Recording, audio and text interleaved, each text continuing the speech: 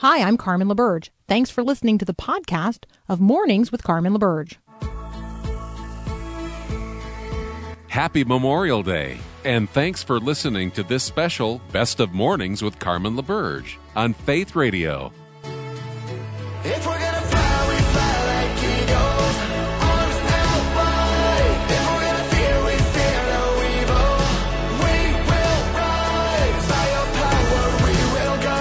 By your spirit, we are bold. If we're gonna stand, we stand as giants. If we're gonna walk, we walk as lions. Hey, it's Memorial Day. Happy Monday, May the 29th, 2023. I'm Carmen LaBerge. You're listening to Mornings with Carmen. It's a special edition here on the Faith Radio Network. So it's Memorial Day. I thought we would give a little consideration to some of the memorials that God gives us as his people to remember, to reconnect ourselves to times and places and events. So Scripture itself, in its entirety, actually serves as a kind of memorial. Through the scriptures of the Old and New Testament, we have this window into and are invited to participate in the act of remembering the extraordinary nature and deeds of God. So Scripture is a kind of memorial, and so it is a tool by which God gives us a marker of places and times and events that God wants us to return to over and over and over again, that we might remember and never forget.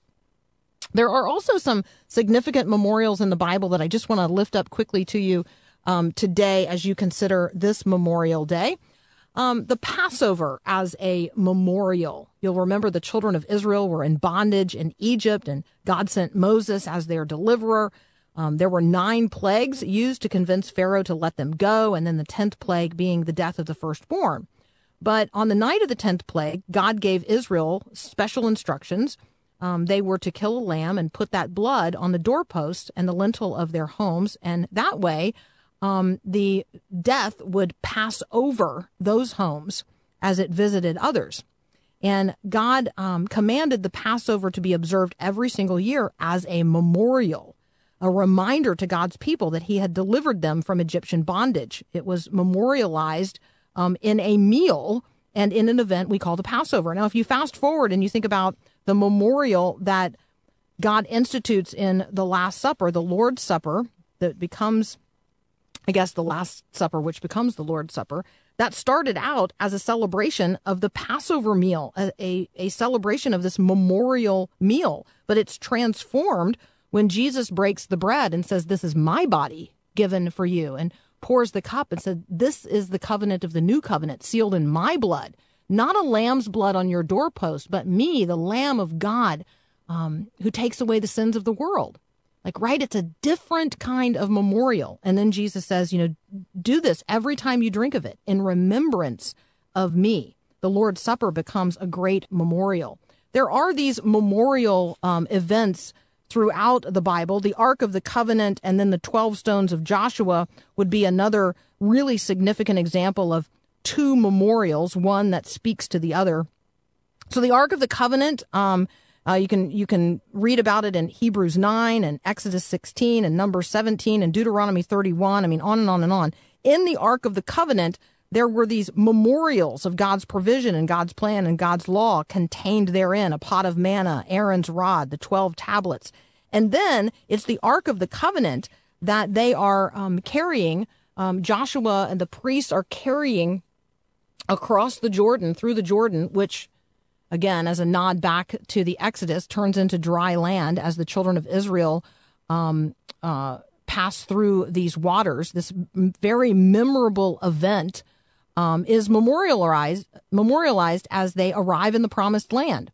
And they set up these 12 stones. Now, here's one really cool thing. The 12 stones that are set up on the other side of the river is just one set of these stones. There's also this curious note in Joshua 4:9 that indicates that the Israelites erected a second memorial of 12 stones in the middle of the Jordan, where the priests were standing carrying what? The Ark of the Covenant, another memorial.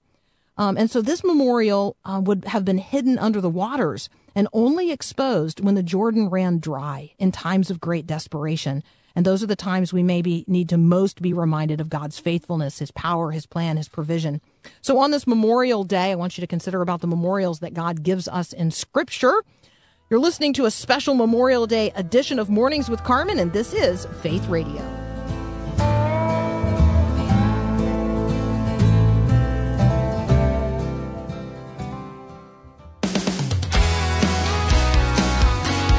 This is a special Best of Mornings with Carmen LaBerge on Faith Radio. It's a joy to welcome Jessica Manfre here to Mornings with Carmen. She's the author of Never Alone, Ruth, the Modern Military Spouse, and the God Who Goes With Us. Jessica, welcome to Mornings with Carmen. My goodness, thank you so much for having me. I'm excited to be here. So Jessica's a licensed social worker. She's a military spouse. Never Alone is a book that I just think is, well, first of all, it's really accessible. The chapters are brief. It's touching. It's honest. So who's it for and why did you write it? So the intended audience was military and veteran spouses, right? But I make it completely clear in my introduction that anyone can pick this up because I think that we are unified, unfortunately, in experiencing loneliness. And, I'm hoping that I created a resource that kind of navigates a light through it. Yeah, that's actually so much what I wrote down. I'm like, I recognize that military and veteran spouses have this unique challenge. At least it was unique until COVID. And now everybody is isolated, suffering mental illness challenges, disconnected from their spouses sometimes, and desiring to find community. So thank you for the gift of this book. Talk with us about Ruth, because Ruth figures prominently in this conversation. How does the story of Ruth really, connect to us in terms of hope and really just the loving kindness of God towards us? When I was going to write this book, I already knew that the topic was going to be loneliness. That was a given. I knew, how I wanted to approach it. And then trying to figure out which scripture I was going to incorporate, I sat down one day and Ruth just came to me, right? And for me, it was just everything. Where you go, I go, that connection, that steadfast faith, that hope, that love, the unexpected relationship between the two, the way they carried each other. It mimicked what I see, in service marriages and friendships. But I also feel like that is something that we can follow as human beings, right? When I think about what I hope, we can take lesson-wise from this is how deeply we need community and how deeply we need each other. I think recognizing, obviously, that we're never truly alone. God is walking with us. But then also kind of getting back to our roots. Like I remember growing up, we knew all of our neighbors. If we were doing something we shouldn't have, like they were chiming in and, people cared well for one another. And I would say that today, I don't necessarily see that as often. And I hope we get back to it. I hope we can look at the story of Ruth and what they walked through, what they weathered, the things that they had against them, and just how they prevailed. I recently, this whole question about knowing your neighbors and actually knowing what's going on, not just in the house next door, but knowing the kids down the street. There have been a couple of recent headlines lately that, like after the fact, terrible things that have happened. And after the fact, there's a neighbor who's like, I've been wondering what's going on there. I've been praying for them. And I'm thinking to myself, like, what's wrong with us as Christians that we're not, if you think something's wrong, like if you see something, say something, go knock on the door or have a welfare check done. Like we ought to be pressing ourselves in more personally than we are. I guess maybe from a social worker perspective as well, Jessica, I mean, do you just see that things have changed among us as a culture, as a people, even just in the last few years? Like we just seem very distant from each other. Completely. And I think, I can bring a different lens to it because, I've had the opportunity to live all over this country because of my husband's service. So, I've lived in California, I've lived in Alaska, I've lived in pockets of the Midwest, and, now we're settled in a small town in North Carolina. And so that has given me such a rich view of like what's possible and what goes wrong and why it goes wrong. And I think at the heart, we just aren't caring for each other. Like I could sit here and blame technology, right? We're not spending time connecting with one another and truly getting to know people on a deeper level or have conversation because we're buried in our phones. That's probably part of it. But I think we can also look at the way, we've shifted perspective and how people are chasing purpose and are very driven and they've got this goal in mind and they don't care who they climb over to get to it, or they're so horse blinders on because they're focusing on their family and their things. And it's kind of made us fall apart, I think, a little bit as a society. And I think, as Christians, we can do a better job. And I will tell you, honestly, I have lived in places where I've gone to church and not felt welcome. I have felt like a placeholder because we were temporary. And that's not what we're taught to do. We're supposed to be asking the hard questions. We're supposed to get to know each other on a deep level. And I just feel like right now, even in the church, it can be very superficial and surface level. Yeah. And I'm getting back to Ruth. I mean, talk about, she left her home country because of famine, and she lived in a foreign land. And while she was there, her boys got married. And then, you fast forward, she's not just a widow, but she's a mom who's lost her sons. And so she's going to sojourn back home. I mean, this is a person, had there not been people of loving kindness in every part of her story, we would not have the story of Ruth, because Ruth wouldn't have had a story to tell. And so I think that you lifting her up as her storyline as a helpful tool for us to use and allow God to use in terms of cultivating actually lots of different parts of this conversation in Never Alone. We're talking with Jessica Manfre. Her book is Never Alone. More with Jessica in just a moment. This is a special Best of Mornings with Carmen LaBerge on Faith Radio. Picking up in our conversation with Jessica Manfre, you can connect with her directly online and her work at Jessica Manfre, Manfre, just one E in Manfre.com, JessicaManfre.com. Her book is Never Alone, Ruth, the Modern Military Spouse, and the God Who Goes With Us. I actually think that we could call this Ruth, the modern reality in America, and the God Who Goes With Us. You're right. Like, it's so right. shared. The sense of like disconnect is so shared, and the longing for community that you address, and the loving kindness that, is the answer to it. I want to ask a couple of military spouse specific questions, if I might. One is Please kind do. of a church related question, and the other one is just really intensely personal. Like, if I want to be genuinely supportive of a military spouse who's, the service member has returned from deployment with a very deep soul wound, but, my friend is the military spouse. So how can I serve my friend, recognizing that she is seeking to love a person who has returned with a soul wound that none of us can touch? That is a rough one. So we call that, as a therapist, I call that a moral injury. Moral and injury. yeah, and it's deep and it's hard. What I would say, if you were to navigate this with a friend, is offering space and being present, telling her, you're there for her, scheduling like a way for her to kind of check out and check in with you, whether that's like, hey, I'm going to plan lunch for us to connect, or you're sending her something simple as a Starbucks gift card to get herself a cup of coffee. Our community can be, and we are, very proud, right? And I think it makes it very difficult to ask for help, and sometimes you just have to show up and really not even ask. It just happens. And I mean, there's really no other way around it. I recently had a very good friend of mine who found a tumor, and all in the space of a week and a half, diagnosed with cancer, tumor removed. And we united from across the country to do a meal train and just be there. And like, her husband was a little overwhelmed. He's like, no, like, do this for someone else. And then we're like, no, we're going to do this for you. And then when she's well, you're going to carry this on. And that's how you repay kindness. You keep it going. You build that ripple of impact. I think I want to ask a question, Jessica, also about the church. And anytime that I try to ask a question about the church, like, everybody is thinking to themselves, well, the church is not a monolithic reality. But each and every one of us is a part of a worshiping community of one variety or another.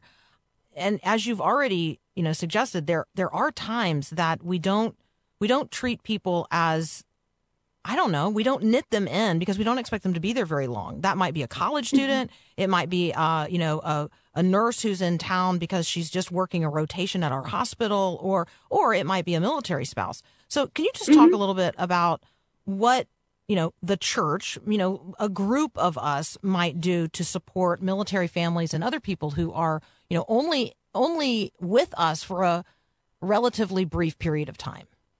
I would say first, just truly be welcoming. Give them the opportunity to connect and plant those roots, even if they're temporary. Mm-hmm. Because one of the biggest drivers for our pain points is not feeling a sense of belonging. You know, I can tell you that I have moved every 2 to 3 years since I met my husband. And it is hard. And we fast paced want to get connected. You know, aside from finding the best hairdresser in town, Mm-hmm. we want we want to get our kids established with great doctors. We want to find a church that could be home for our family. And we want to be involved. We want to feel like we belong. And so I think really it's just opening up those opportunities, getting to know people and understanding that just because someone is only there for a brief time doesn't mean that they can't be as impactful in spreading the gospel and spreading the good news of Jesus regardless. And I borrow from my friend Megan Brown, who's also an author, and she says this often: the church, this is me doing quotation marks in the air as well, will pay and send missionaries all over this world to spread this good news. But we have spouses that are doing it, and you don't have to Mm-hmm. pay them because the military is going to move them all over this world. Like, use us. We're here. We're waiting. I love that. I love that. I have a friend named Walt Wilson who was a Marine I mean, he's still a Marine, right? Once a Marine, always a Marine, but he's an old guy Forever. now. Yeah, he's an old guy now. And he talks about like the genius of God in deploying American military around the world, because it is an expression of the gospel in so many Mm-hmm. places, in so many ways. So yeah, I totally resonate with that. Jessica Manfre is our conversation partner today. Never Alone is the book. Tell us about Inspire Up.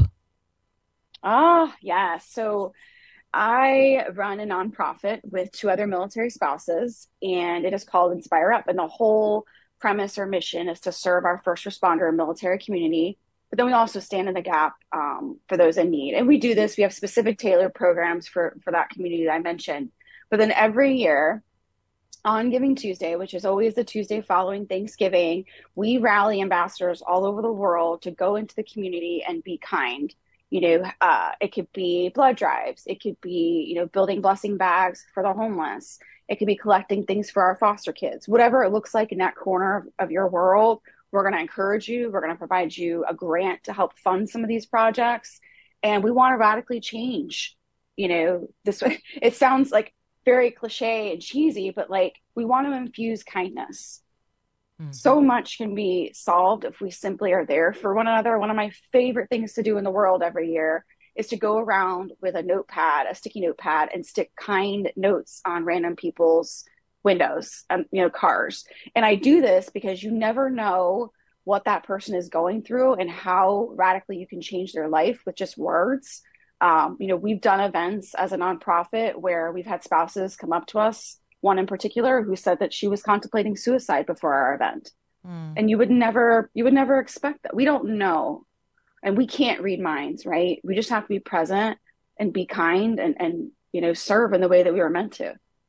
One of the things that, if you guys want to check it out, inspirefoundation.org, one of the things that Jessica, Maria, and Samantha say is we're trying hard to create the world our children already believe exists. I just love Mm-hmm. that. I love what Mm-hmm. you guys are doing. I love why you're doing it. And so, just thank you for that. Inspireupfoundation.org. First of all, I just want to say thank you. Thank you so much for your service, your family's service.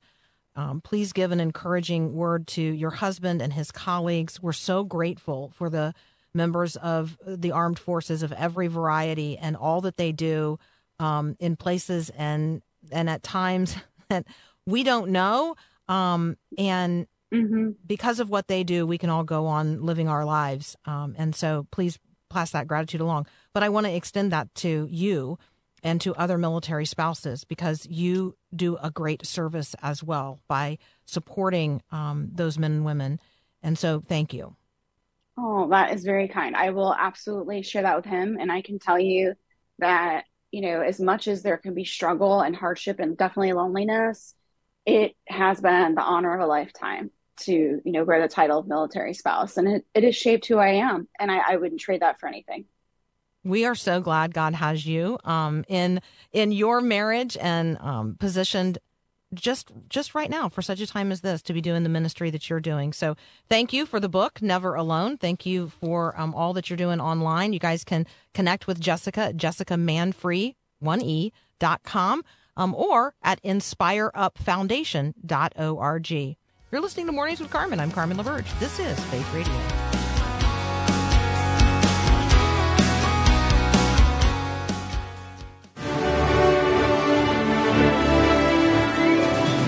Hey, on this Memorial Day, we remember that it is for freedom that we have been set free. Let us remember today the men and women who made the ultimate sacrifice for our freedom. And today, let's reconsider what it must be like to live in the circumstance where you are not free. God is sending his people into places to be his witnesses. It is happening. And I thought that having a testimony from one who's not just going himself, but equipping many others to go and bring us stories of transformation from there. Todd Cioffi is going to join us next. He heads up the Calvin Prison Initiative. Maybe you have wondered in the past, or maybe you have been imprisoned in the past and have wondered how you might continue your education from that environment. Like, how are you going to renew your mind in your time of confinement and isolation? Education is a clear and necessary tool in addressing recidivism and making those who are incarcerated prepared for reentry into a world that changes while they're on the inside, but often doesn't give them credit for the ways in which they've changed while on the inside. Does that make sense? I'll say it again. Recidivism is a real problem. People who are in prison tend to return to prison. Why?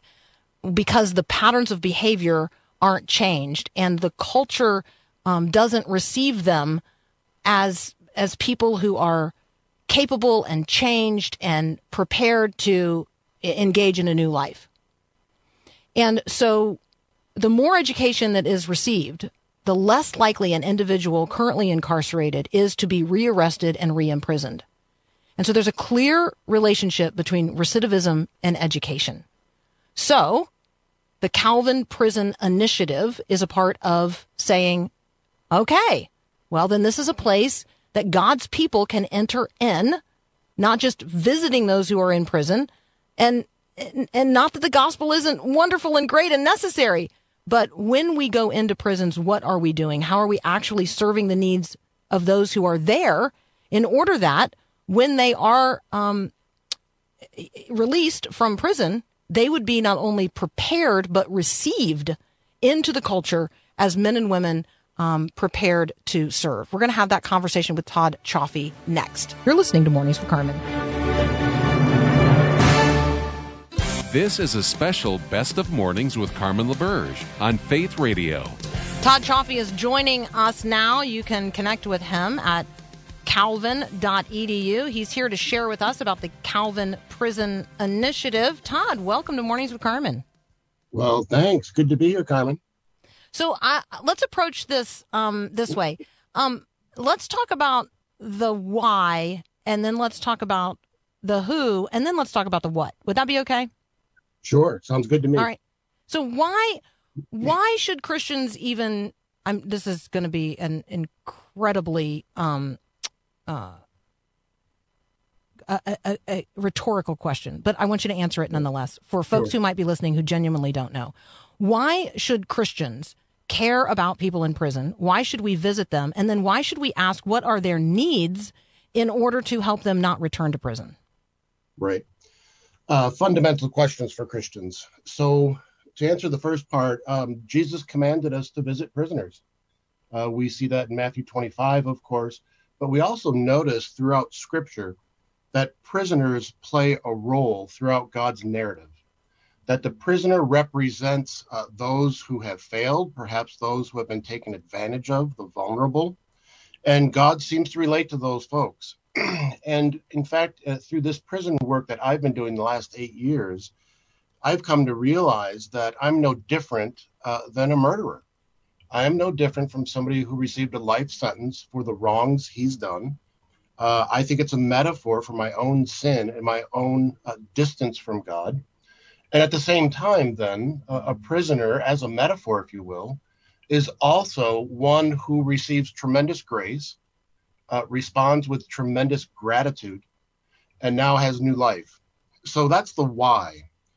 I think in terms of visiting prisoners and getting to know them as human beings and not simply the dregs of society or the outcasts of society, we learn about their backgrounds. I'd say 85% of the students in prison that we work with have very difficult backgrounds, very dysfunctional backgrounds. So that raises a whole host of social issues. 60 to 70% of all those incarcerated in the U.S. are people of color. And so we begin to look at the deeper questions of how did someone end up in prison? And when you begin to see some of the past of these people, frankly, it's not a surprise that they're in prison. And then in terms of what do they need? What do we need? I'll be honest with you. I think, again, this goes back to the gospel. God seeks relationship with us, covenant, communion, and all those in society who are vulnerable, but all of us really, but especially the vulnerable, those, again, that society kind of tucks away, they need relationships. They need humanizing relationships. They need friendship. They need love like all of us. And so one thing we try to strive for in our program is not simply education, but community. So God always works in community. And so we try to provide a loving, caring, redemptive community for those who are incarcerated. And frankly, you begin to see transformation almost immediately. So I hope that got to those three targets, if you will. It's fantastic, Todd. Thank you so much. And again, I know you guys are already going to be looking for information on this. I can send you the link directly if you text me, 877-933-2484. You can always go to calvin.edu/prison initiative. We're talking about the Calvin Prison Initiative this morning, and we're talking with its director, Todd Cioffi. Todd, talk about the link between education and recidivism, or maybe education and not returning to prison. Yeah. So it's been fascinating. In the last, I'd say, 5 decades, we've witnessed what folks are calling mass incarceration in the United States. And we actually incarcerate more than any other industrialized country in the world. So the U.S. makes up just under 5% of the world's population, and we incarcerate 25% of the world's incarcerated.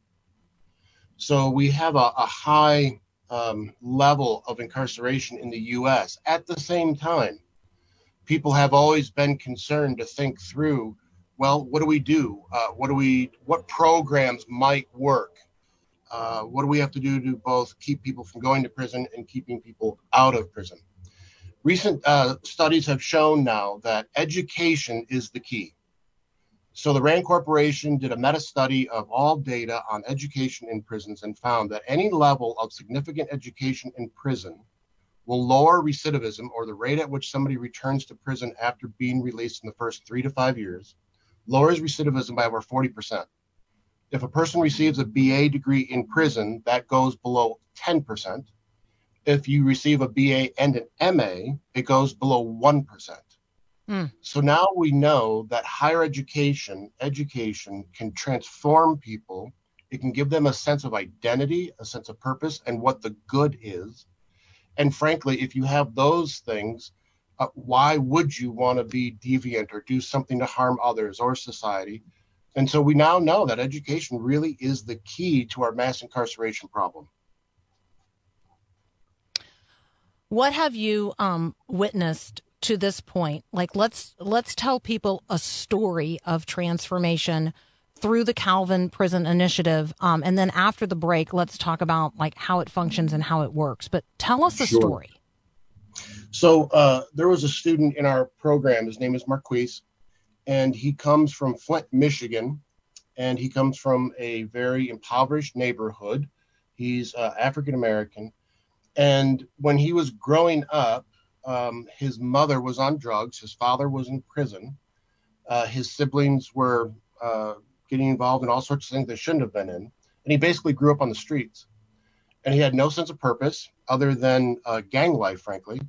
And eventually he did go to prison for taking a life as a gang member and drug dealer. He goes into prison and he begins just to continue that same lifestyle in prison.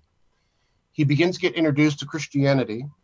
He shows some interest. He's not sure yet. He has a lot of bad habits to correct, but then he gets introduced to our program. So he's in our program inside the prison for 3 years. It's a 5-year program, and he ends up being paroled. And now he's finishing his degree on the main campus. And just talking to him a couple weeks ago, he says, I have a completely new identity. He's embraced Christianity. He's fully embraced the Calvin educational program. He's working full time. He's stable, paying bills. He's in a house. And for the first time in his life, he said, I'm actually happy. And for the first time in his life, he actually understands what it means to be human, what it means to be Christian, and now what it means to love your neighbor, not steal from your neighbor. And so this is just a remarkable transformation. And as he's telling you his story, the tears are just flowing down his cheeks. And he's filled with gratitude. He's just filled with gratitude because he realizes had he continued on the way he was, he either would have spent the rest of his life in prison or he would have died at an early age. We're going to continue our conversation with Todd Cioffi in just a moment. We are talking about the Calvin Prison Initiative. I want you to imagine for a moment that there is a Christian university experience. They are having the full Calvin University experience, but they are having it inside of a Michigan Department of Corrections facility. We're talking about the power of education. We're also talking about the power of the redemptive people of God going into the places where Jesus has sent us in order that light might shine in darkness and people's lives might be transformed. So we're going to continue our conversation with Todd here in just a moment. In the meantime, if you want the link directly to the Calvin Prison Initiative, you can just text me 877-933-2484 or visit calvin.edu/prison initiative. You're listening to Mornings with Carmen. I'm Carmen LaBerge. This is Faith Radio. This is a special Best of Mornings with Carmen LaBerge on Faith Radio. All right, we're talking with Todd Cioffi. He heads up Calvin University's expression for prisoners. I just describe it that way, as for incarcerated people. It's called the Calvin Prison Initiative. And through this, folks are getting a full Calvin University experience, even inside, or those who are inside prison facilities. And so, first of all, let's talk about how this works. Like, first of all, you're a Christian university and you have this government relationship that makes, people itchy and squishy and right. And you're doing really good work in a really hard place. And then those people are going to get out of prison. And then what's going to happen, Todd? So, you can just swim around in any of that. Yeah, sure. So the program, let me describe the program a little bit, and this will, I think, get at some of your questions. So Calvin University has an open policy in terms of enrollment, and that's true on our main campus, where you don't have to be a Christian to attend Calvin. However, you are going to get the full Christian experience of a Christian higher education. And so when we made this relationship with the Michigan Department of Corrections, we said we're not looking to exclude anybody. In fact, we're looking to welcome everybody. And so when we admit prisoners into our program, I'd say 2/3 are Christian. But then we have Muslims, we have people from other faith traditions. Then, of course, we have men who have no faith tradition. And in that case, what we say is this. Our goal, the mission of our program, very similar to the on-campus program, is that we want to help people, whether you're Christian or not, try to discover what it means to be human and what it means to live a good life. And so in that sense, I suggest that our Calvin Prison Initiative is using education to build a moral and spiritual community in order that people of all backgrounds and all faiths eventually can go and either live out their religious vocation or at least live out a moral vocation. Now, for those who are Christian, of course, then we say, well, you're living out God's calling on your life, and that God has a purpose for you and ministry for you to do in life. What we've found is that the Muslims and people of other faith traditions and even no faith traditions love this program. And we have many Muslims, especially, who love all the Christian theology and Bible and the whole bit. And they say that for once, they really are given a substantial worldview that includes God. And we've actually seen people convert to Christianity. Now, the kind of evangelism part, if you will, is simply through the witness of being Christian educators, helping to create a moral and spiritual community. So we've seen a lot of really good outcomes of this approach. And then because we use the word vocation a lot at Calvin University, which is to say, what is God calling you to be and do in life? We prep them for a calling. So again, even if they're not religious at all, we still say, well, that doesn't mean you don't have a calling on your life. There's such a thing as a moral calling. And so that includes living in the prisons. And so really, we focus this program on people who are doing long sentences. 2/3 of our students are serving life sentences. And we wanted to say that you're not worthless. You deserve education, and you can even have a calling in prison and be a servant leader in prison. And so we set guys up for that. If they're going to parole, which now we've had 16 guys parole out of our program, we do the same. We invite them into the Calvin community here in Grand Rapids on the main campus, and we begin to work with them and help reform them in terms of a life calling on the outside. And of course, there's more options on the outside. And so we've had guys go into business. We've had guys go into social work and all sorts of activities. And they discovered that they had gifts and skills for this that they never would have imagined, say, 5 years ago, 7 years ago, 10 years ago. So the program is, as much as possible as we can, the same sort of experience you'd have on the main campus at Calvin University. We're simply helping people through education discover who they are as God's creatures, who they are as called by Jesus, to live out their calling. So Todd, who's paying for this? Like how is this happening? And then how can people learn more? Sure. So when we started, you brought up the question about the kind of almost church-state relationship. When we started, we were very clear that while we were being allowed to do this program inside of a state prison, we did not want state or federal money because as a Christian institution, we really wanted to have full control over our curriculum.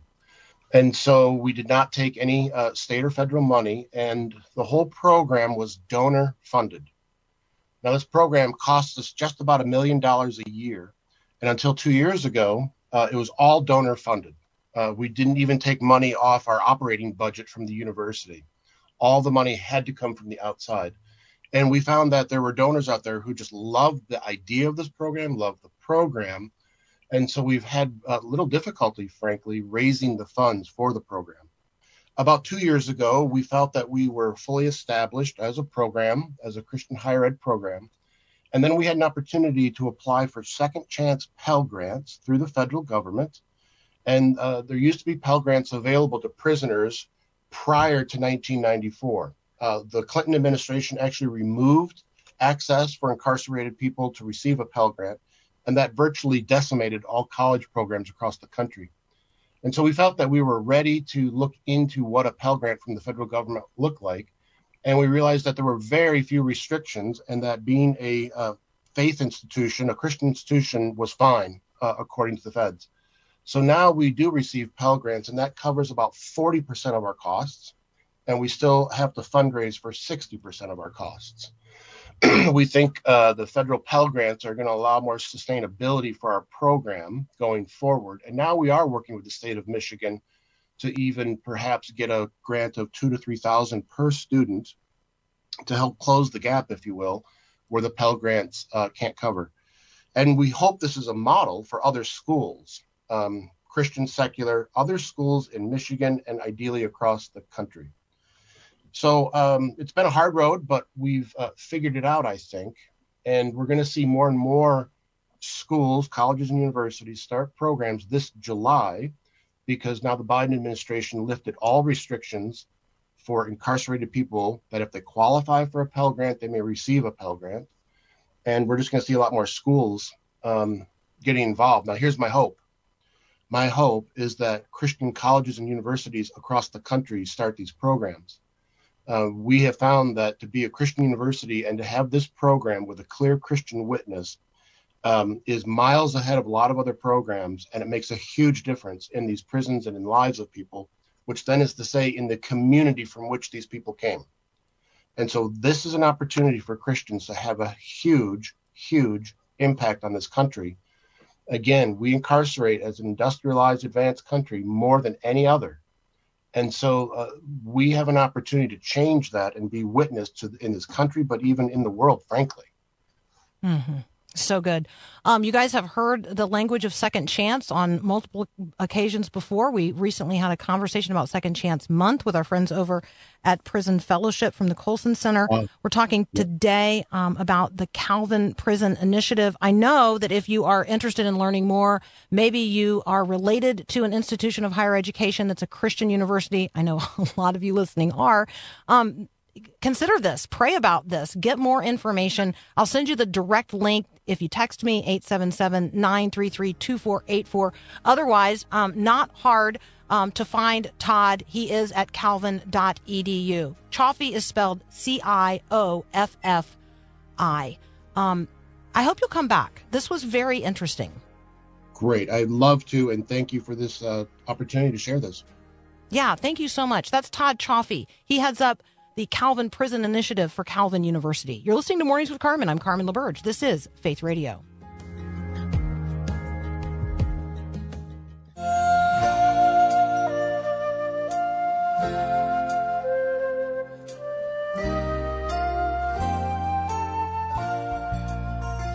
Let us remember today the cost of freedom. As Christians, we remember the cost of our ultimate freedom in Christ, and as Americans, we remember the lives given by our fellow Americans in order that freedom might ring not only here, but for others captive around the world. And so let's give God the glory today. Let's remember and ask him to help us to never forget. Father God, we thank you for those who have given the ultimate sacrifice of their lives, and we thank you for the ultimate sacrifice of Jesus, in whose name we pray. Friends, have a great day, and God bless.